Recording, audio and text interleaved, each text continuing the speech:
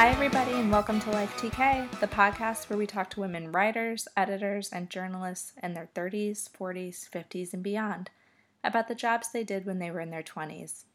My name's Amanda Woitis, and I'm your host. I feel like I use the word excited too much, so I am jazzed, I am psyched, I am pumped.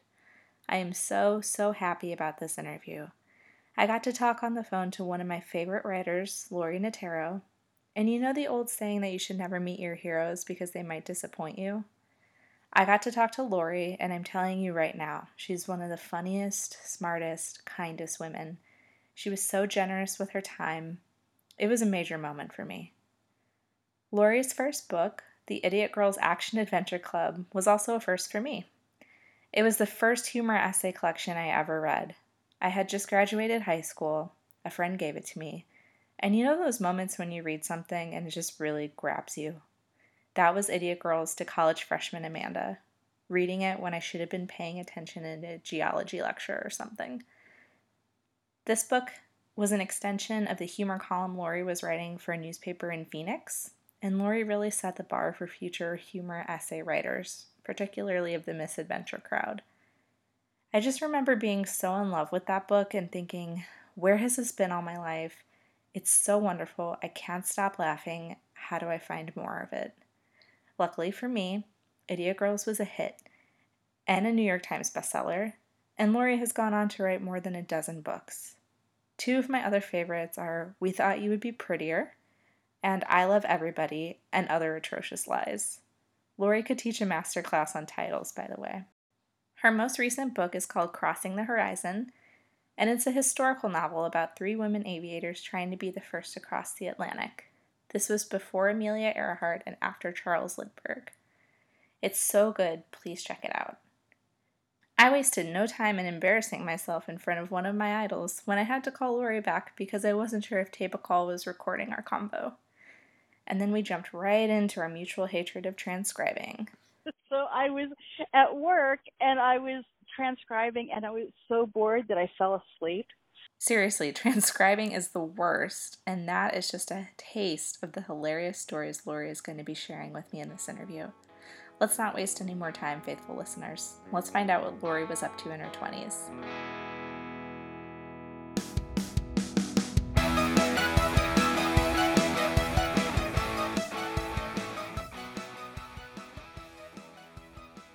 I didn't go to college right away after high school. I went to community college and still, I needed like a gap decade. You know what I mean? I really needed I just wasn't ready to go to college.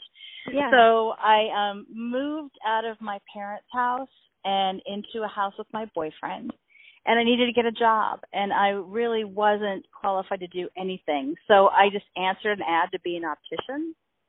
And I ended up getting the job, and an optician fits people with eyeglasses. So I was 20 years old, no experience, fitting people with eyeglasses. I mean, I got good training. I started off working at a department store, and there I did not get good training. Like, it was our boss was a chain-smoking, pregnant person. At the same time?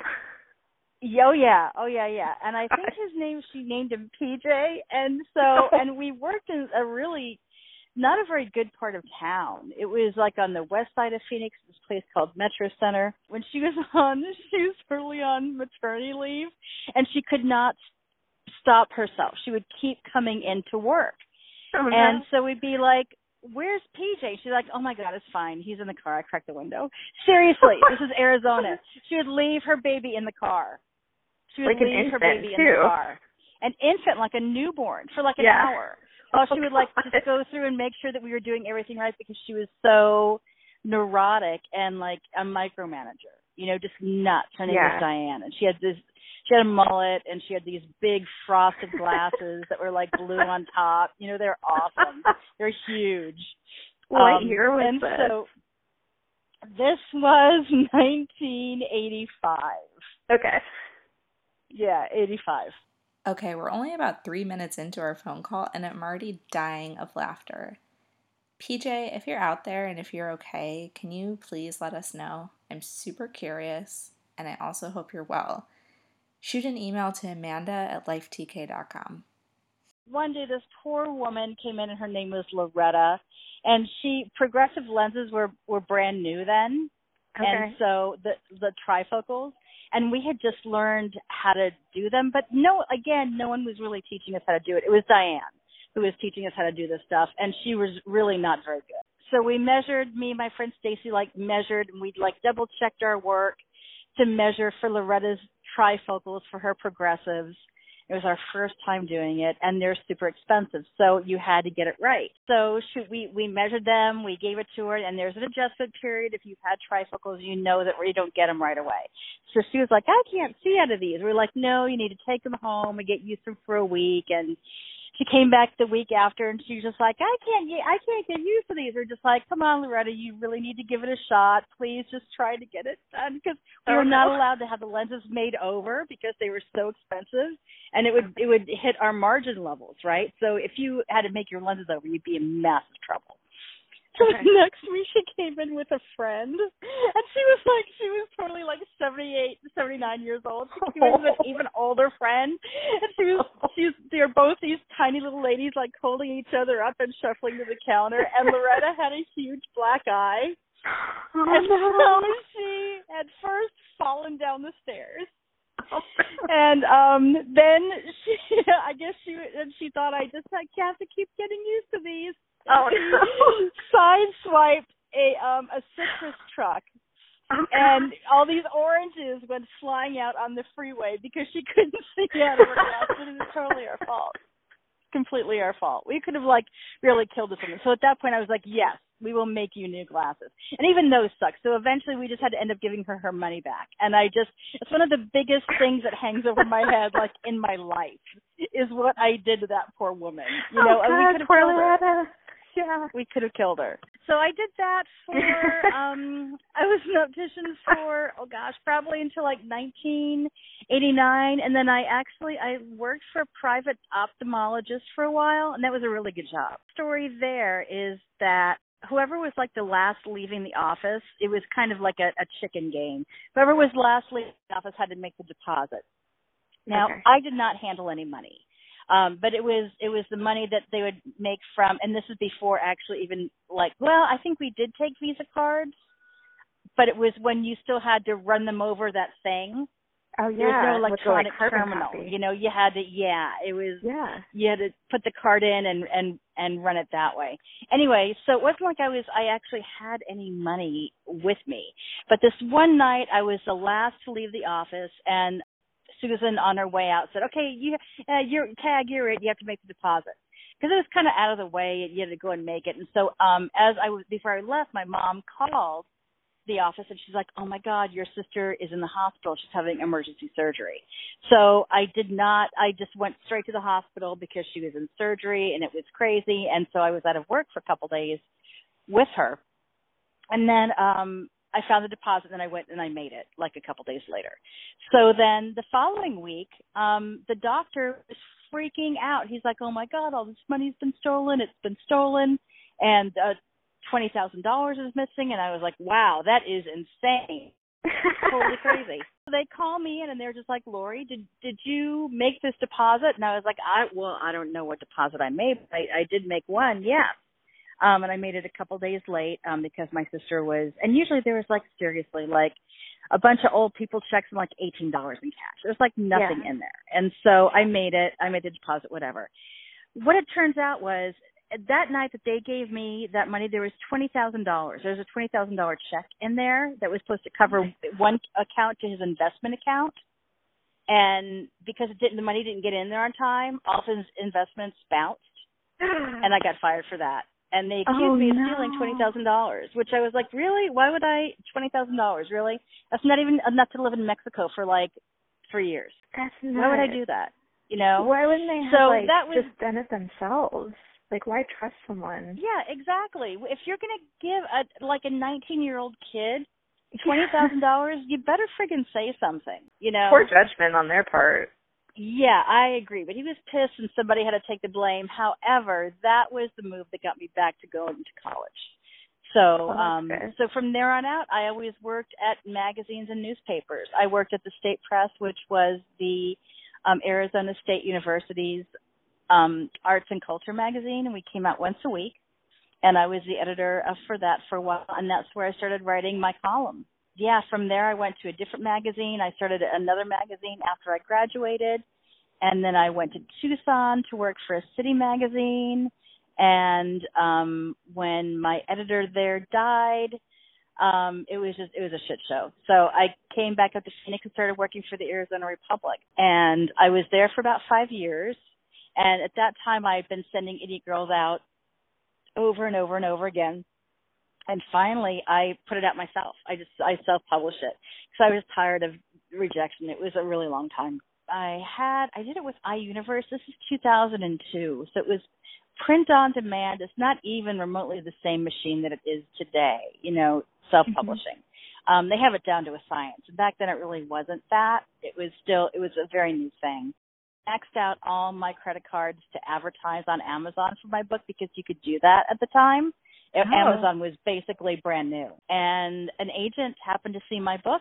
She saw one of the ads and called me and just wanted to find out if I was for real. I wanted to find out if she was for real. And then we worked on the book prop, and in 3 days we sold it, and that's how Idiot Girls came to be. Do you remember the moment when you found out that Random House was going to publish this book that you had been working so yeah, hard I was on? at work. You were at work. It was I was at work. My agent called and she was just like, and we thought it takes a while. It takes like a month, so don't freak out. Yeah. It usually does not happen in 3 days. And so my agent was very excited, and I was like, oh my God. It was awesome, just because I had tried for so hard. And I'm tenacious, which is a blessing and a curse, whatever. Some people call it stalking. Some people call it whatever you want to call it.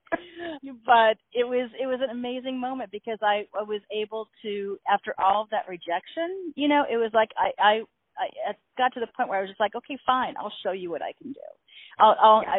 It became a point of contention that I got this book published. And when I did, it was a validation on so many different levels. Not only just the perseverance and the work for all that time, but just it was just that I had done it. I wanted to take a minute to read you an excerpt from my favorite essay in Idiot Girls. It's about the time Lori and her friend Jamie go to a Page and Plant concert. Note that when I first read this book 11 years ago, I had to Google who those people were. College freshman Amanda didn't know who the members of Led Zeppelin are. Okay, so Lori and her friend Jamie are at this concert, and they notice a peculiar fellow. That's when we saw an odd little foreign man in green shorts and argyle socks trying to squeeze his way backstage. And after a couple of ill-fated efforts, he finally succeeded.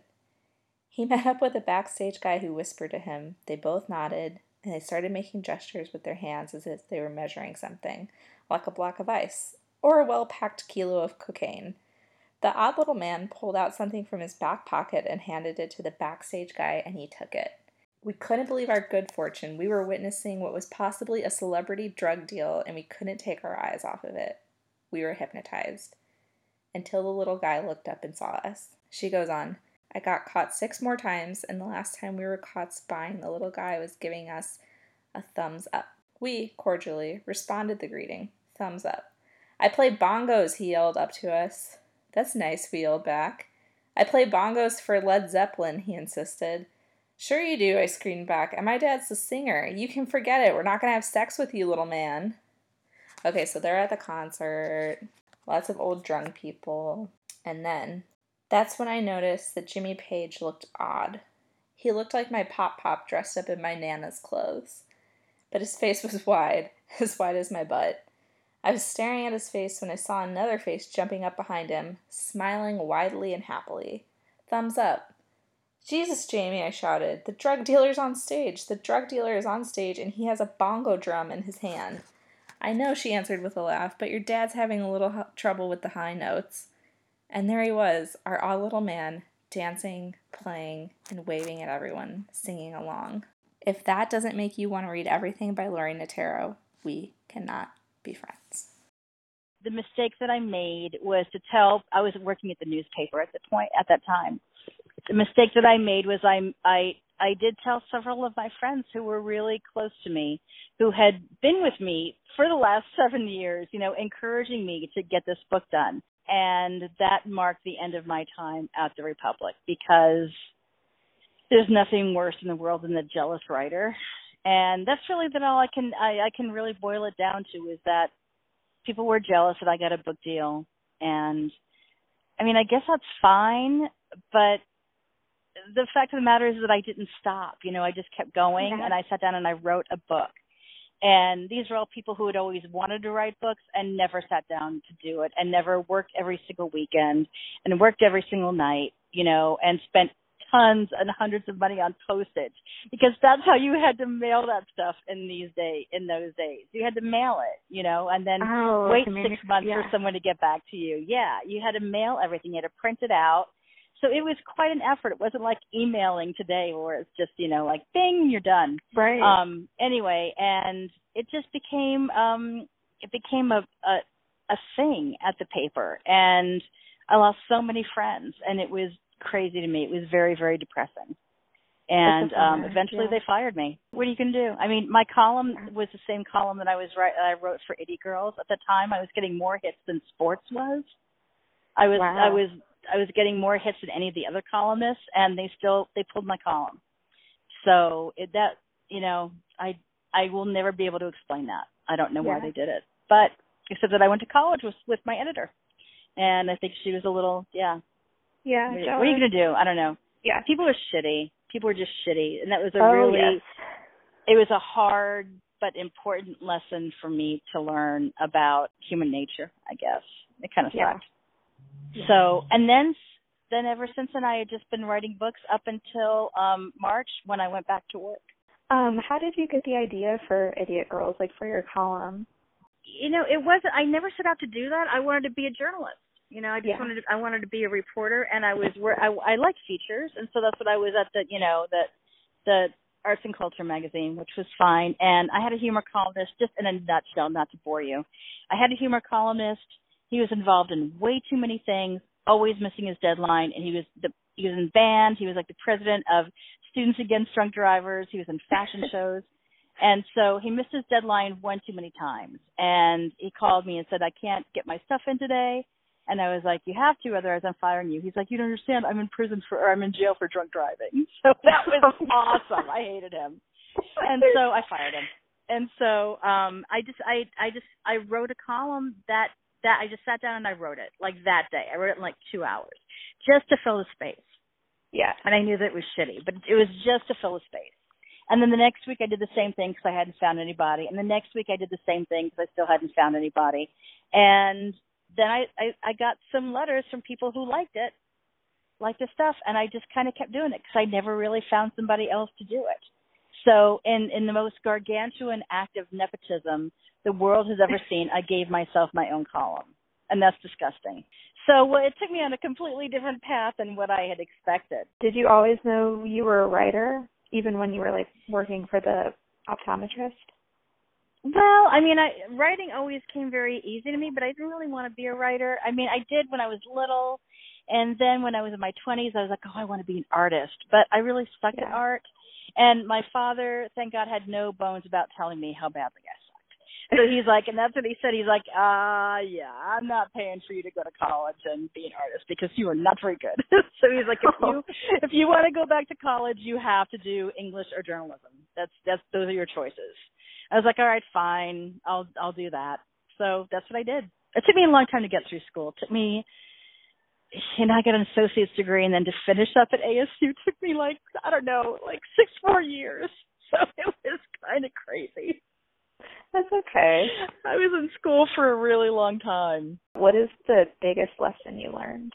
Oh, the biggest lessons I learned was not necessarily in my 20s. Does it be 20s or does it be overall? Whatever you feel like. In my 20s, I guess the biggest lesson I learned was because I was working a lot at the paper, I got really good at making my deadlines. And I learned a lot. That's when we were first paginating newspapers. Mm-hmm. So I learned a lot of computer stuff where other people who were journalists did not. Because I was producing the newspaper, I learned how to do all that stuff. Like I learned cork and pagination is what they called it, which is crazy. The biggest lesson I learned overall was what I was telling you about the newspaper. That came as such a shock to me when one by one my colleagues that I had and people I'd gone to college with just dropped off, and it was people just started making stuff up about me, and so eventually I just got sick of it, so I moved to Oregon.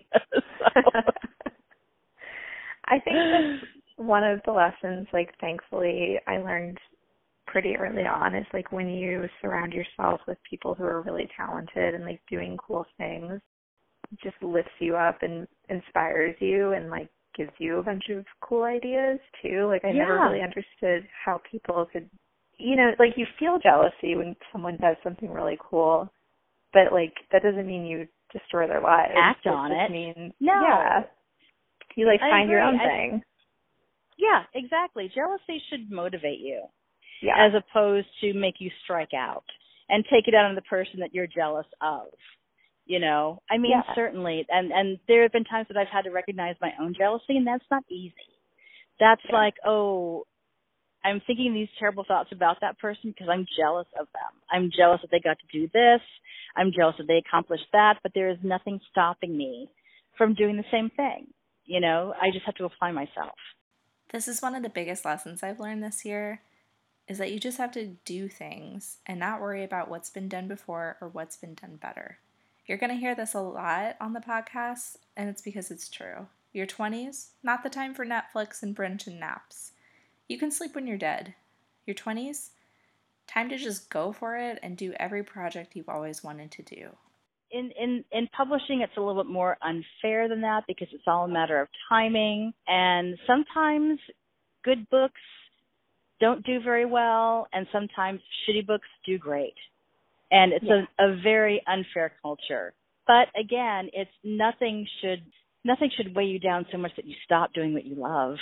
You just go back and you do it again. The best lesson of my 20s was that and being tenacious and sticking with what it was that I wanted to accomplish and just going after it year after year after year. And I ended up getting pretty thick skin because of it. One of the other women I talked to, she also, it only takes one person to say, like, oh, I don't know, like, maybe that's not such a good idea, for her to, like, it just, like, fires her up and, like, whatever. Oh, yeah. Yeah. Yeah. I think some people are like that. You tell me no. Yeah. The word no is like jet fuel to me. Yeah. Like, tell me I can't do something, and I will make you watch me do it. My husband likes to tell me no, but I don't think he realizes that if he says, like, oh, I don't really think that's a good idea, I'm like, it's a great idea. It's the most brilliant idea. I'm going to do it. Like, you just watch. Yeah, exactly. It totally works. Exactly. It's interesting what you said about timing and publishing. That's been also like a theme in this project, or people are just like, you know what, I got lucky. And it's like, oh, that's so great for you, but it's so sobering to think of like all of the other people who don't get lucky. Well, I think that's true, but at the same time, I think that if you stop, if you quit, then you will never know if your time comes or not. You know, but if you keep going, you never know when you're going to be at the right time, at the right place. Like, for instance, in Tempe, I knew two guys who were in two different bands. One band, they were both good. One band was fucking kick-ass. Yeah. And he was one of the best musicians ever in that town. And he was brilliant. The other band was more pop, more jangly. They got a platinum record eventually. And the other band, the one who was really, really good, never got anything. They never went anywhere.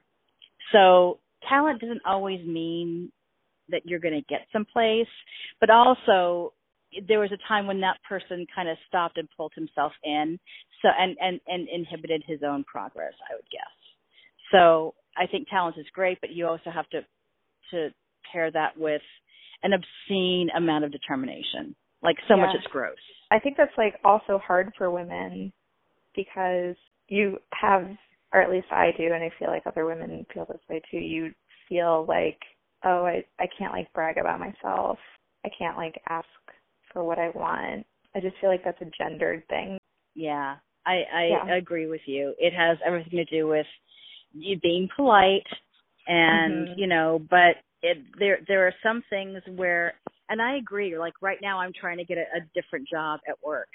And so I have come up to them and said, okay, this is what I can do. And it's met with like, blah, blah, blah. And so finally I'm like, okay, fine. I'll show you what I can do. You don't believe me just by telling you, that's totally, I get it. But I will show you now what I can do. Tomorrow, literally, my first really like big story is due. And I made a video with it, which I know sounds dumb, but it actually turned out kind of cool. So, and I'll say, here, this is what I can do. So now you know, whatever. Hopefully they'll like it. I don't know. There's also a culture, especially the corporate workplace, where it's like, if you want a job that's like even like slightly different than what you do now, impossible for anyone to hire you. Like you can only get jobs doing the exact same thing. No, I agree. It didn't used to be that way. It used to be like people were eager to teach you something new or take your enthusiasm and be like, yeah, I think you're the right kind of person for this job. And it didn't really have to do too much with your pre-existing skill set. But it was like, I believe this person. I get along with this person. I get a good energy from you. And now you're right. When you read a job description, it's so detailed. It's like, must be born on July 16th. You know what I mean? It's like insane. Like sometimes it gets like so detailed. It's like, seriously, who are you looking for? You clearly have someone in mind, and whether or not they exist is who knows. Yeah, it's kind of a miracle that like anyone gets hired these days to me. Also that people get promotions. I don't know, promotions are a myth. I've never known like anyone who's gotten one. Maybe that's just a publishing thing too. I don't think I've ever gotten a promotion in my life. That's my life goal, is to just get like a promotion. I got promoted actually. I'm our floor's volunteer fire searcher. So if there's a fire, I go into the bathroom and like, tell people to leave. And I recently, the week before I found out that Food and Wine was moving, I got promoted to volunteer fire warden. And then actually no, sorry, you like can't. So that's like the one promotion I've ever received. Oh my God. Yeah, I'm like really intense about fire safety. Yeah, really intense.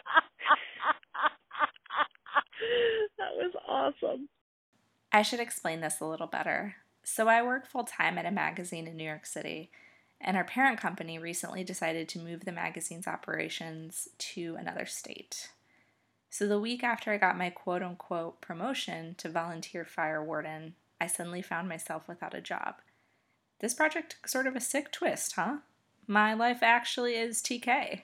I was curious if you have any career advice for like young women today. Yeah, I think I have a couple of different things. Is that it's not even women in their 20s.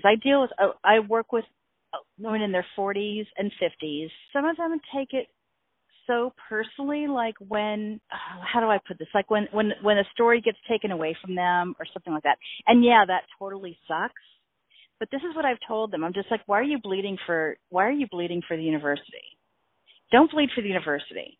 You need to bleed for your own work, which is what you do at nighttime, what you do on the weekends. You're just here to do a job, and realize that this is your job. This is what I told my friend Melody yesterday. I said, no one is ever, after you die, no one's ever going to say, God, Melody was always on time. Melody always, she always clocked out at 5 o'clock, and she was always on time, and she always made her deadlines. She was awesome. People are never going to say that, So you have to do good work. I'm not saying you always do your best work. But bleed for what matters, and don't bleed for somebody else who doesn't care if you're bleeding.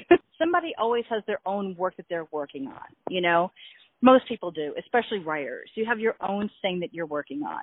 Bleed for that. Focus on that. Give that your all. I would say when you're in your 20s, you side hustle all you can. Before you have kids, before you have a house to take care of, get your stuff done.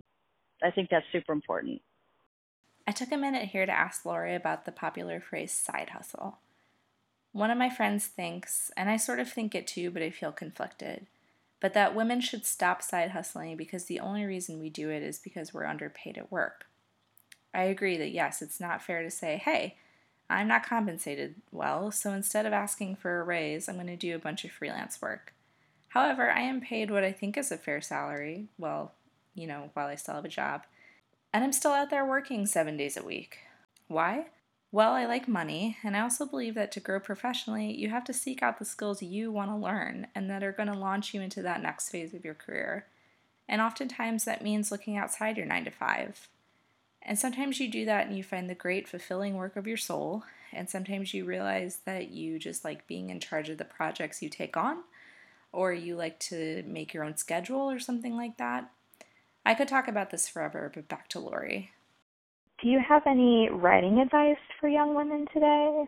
Don't ever try to emulate somebody else, and write what you want to write. Write what comes from you, and it's got to be a natural thing. And also, I have to be honest and say that I'm not a big fan of workshopping. This is what I learned at a very young age, is that, and maybe it probably happened at some point, but if I get called out on a bullshit line or a bullshit quote or a bullshit piece of writing, it better fucking be my writing. You know what I mean? It better be my idea. So and that is, I'm more than willing to fail on myself, but I don't want someone else's failure to influence me, because I was so insecure about my own work that I took advice that probably wasn't very good. You know, it's if you take something and you really believe in it, okay, that's fine, you know. But if you take something that you're not really sure and you're being insecure about your work, then that is not going to ever do you any favors. I would always say, stick by your work because your name's on it, and don't give up. You just never give up, and you know, until you just can't take it anymore, I suppose. The publishing industry has kicked the living shit out of me, and I'm still not done. And they've done that more than once. They have kicked the shit out of me way more than once. And this time it was pretty bad. It was pretty bad after Crossing came out. And so, but I'm still, you know, I went back to work. I have a fun job, and I'm still writing in my job, which is fine, but I'm still working on my stuff on the weekends. Yeah. I'm no longer a full-time writer anymore. And that kind of sucks. Security of having a paycheck kind of overrides the suckiness of the other stuff for right now. And there are things that I super want to do. Like I've got 4 books planned out that I really want to write. And I may just have to write them and publish them myself. That may end up being what it is, because with publishing now, I've been told over and over again, unless you're a celebrity or it's a surefire hit, we are not buying your book. Really? So, and that's daunting. That's really daunting. And that is, and when you have Random House, who, and believe me, they were my publisher, but they've eaten up publisher after publisher after publisher until there's, you know, not even Penguin is on its own anymore. So you really are you're working with this machine that has like this one lead engine, you know what I mean? And there's not a lot of other outlets. And so the margins are getting smaller, and I worry about what that means for literature as far as new authors go. You really have to take a chance on new authors, and if you can't pay new authors a decent amount, because writers make shit. They don't make, you know, very much at all. You know, you may get a pretty healthy advance when you realize you've got to live on that for 5 years. Yeah. It's daunting. Yeah, you get hungry.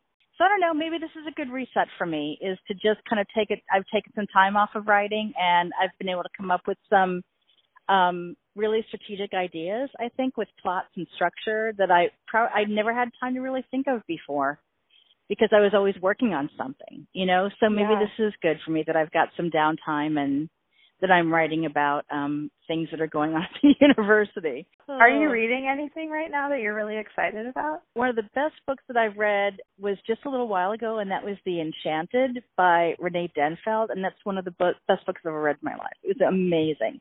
She's an amazing, amazing writer. And it's a hard book. Yeah, it's one of those books that got a lot of critical acclaim, which are my favorites. It's like finding that one candy in the box that you really want. You know what I mean? That everybody else overlooked. But it's beautifully written, and she's from Portland, and of course now I've made friends with her, so I super like her. But I didn't know her when I read this book, and it just turned out we had mutual friends. But it's a book about death row, and in real life she's a death row investigator. And that's what this character plays. So I think it's probably pretty autobiographical for her, although she won't say. but it's about men on death row and the beasts that they are and what kind of goes on there. And it's a beautifully written piece of literature. It's not commercial fiction. It's not, genre fiction. It's literature, and it is an amazing, amazing book. Okay, I'm wrapping up the interview here, and I've got one more question for Lori, and her answer is probably my favorite thing in the world. What would you tell yourself when you felt like quitting? I wanted to kick the shit out of people, and I wanted to punch them in the fucking face.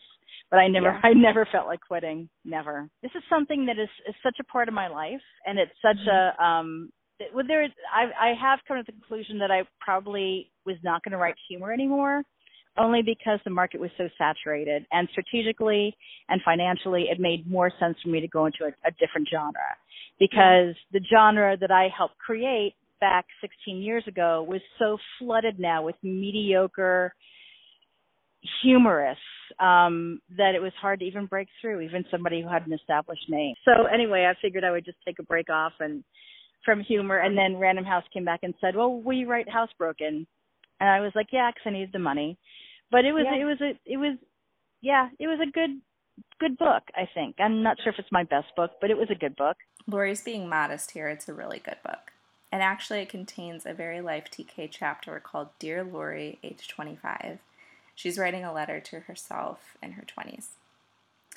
She says, "You're going to get fired more than once, more than 3 times, more than 7 times. So far, you have been fired 9 times, which is a lot for anyone. Sometimes it will be sucky, but other times it will be quite joyful. There is always unemployment, and who doesn't need a job sabbatical? Put aside the cursing oils and spells, because if there's one person who can do their job exquisitely well, it's karma. To date, every single person who has ever fired you has subsequently lost his or her job too, except for 2 of them, but there is still time. If people in your life are important to you, let them know. And not just when you're drunk. In fact, never when you're drunk. The only thing you get to do when you're drunk is laugh. Otherwise, you might end up on a picnic table in a park somewhere, and that is gross and hoary. What I mean is never hesitate to tell a friend how much you miss them, even if you haven't seen them for a while. If you think someone is awesome, make sure they know." That's great advice. But yeah, there was never a time that I wanted to quit because people made me feel that way. I always have the opposite reaction.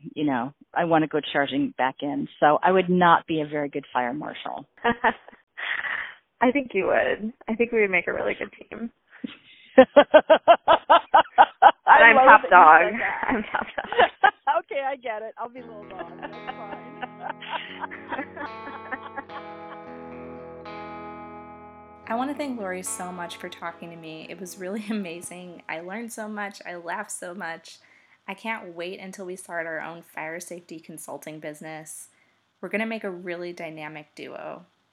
Anyway, check out all of Lori's books, every last one. That's an order. One more order. Head over to lifetk.com to sign up for my newsletter, which I'm going to be using as a roundup of news articles about women in the workplace and writing you should be reading. Also, follow me on Instagram at life_TK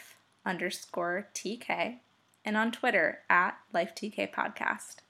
On lifetk.com, you can also find, under the support page, a link to my Patreon.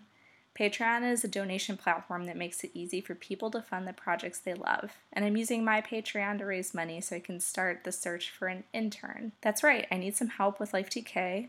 I want to give one young woman the internship of her dreams. I promise I'll be a good boss.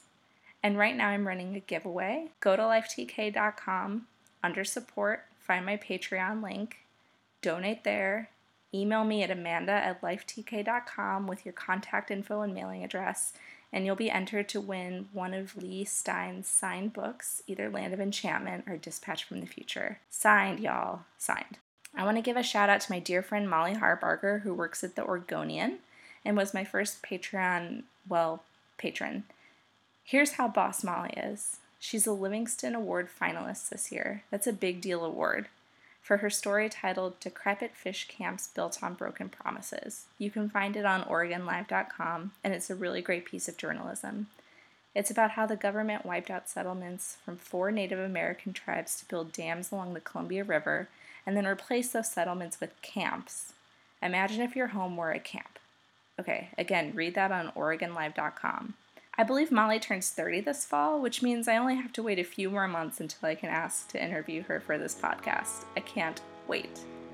Thanks, Molly. Love you. Okay, that's all for now. Thanks for listening.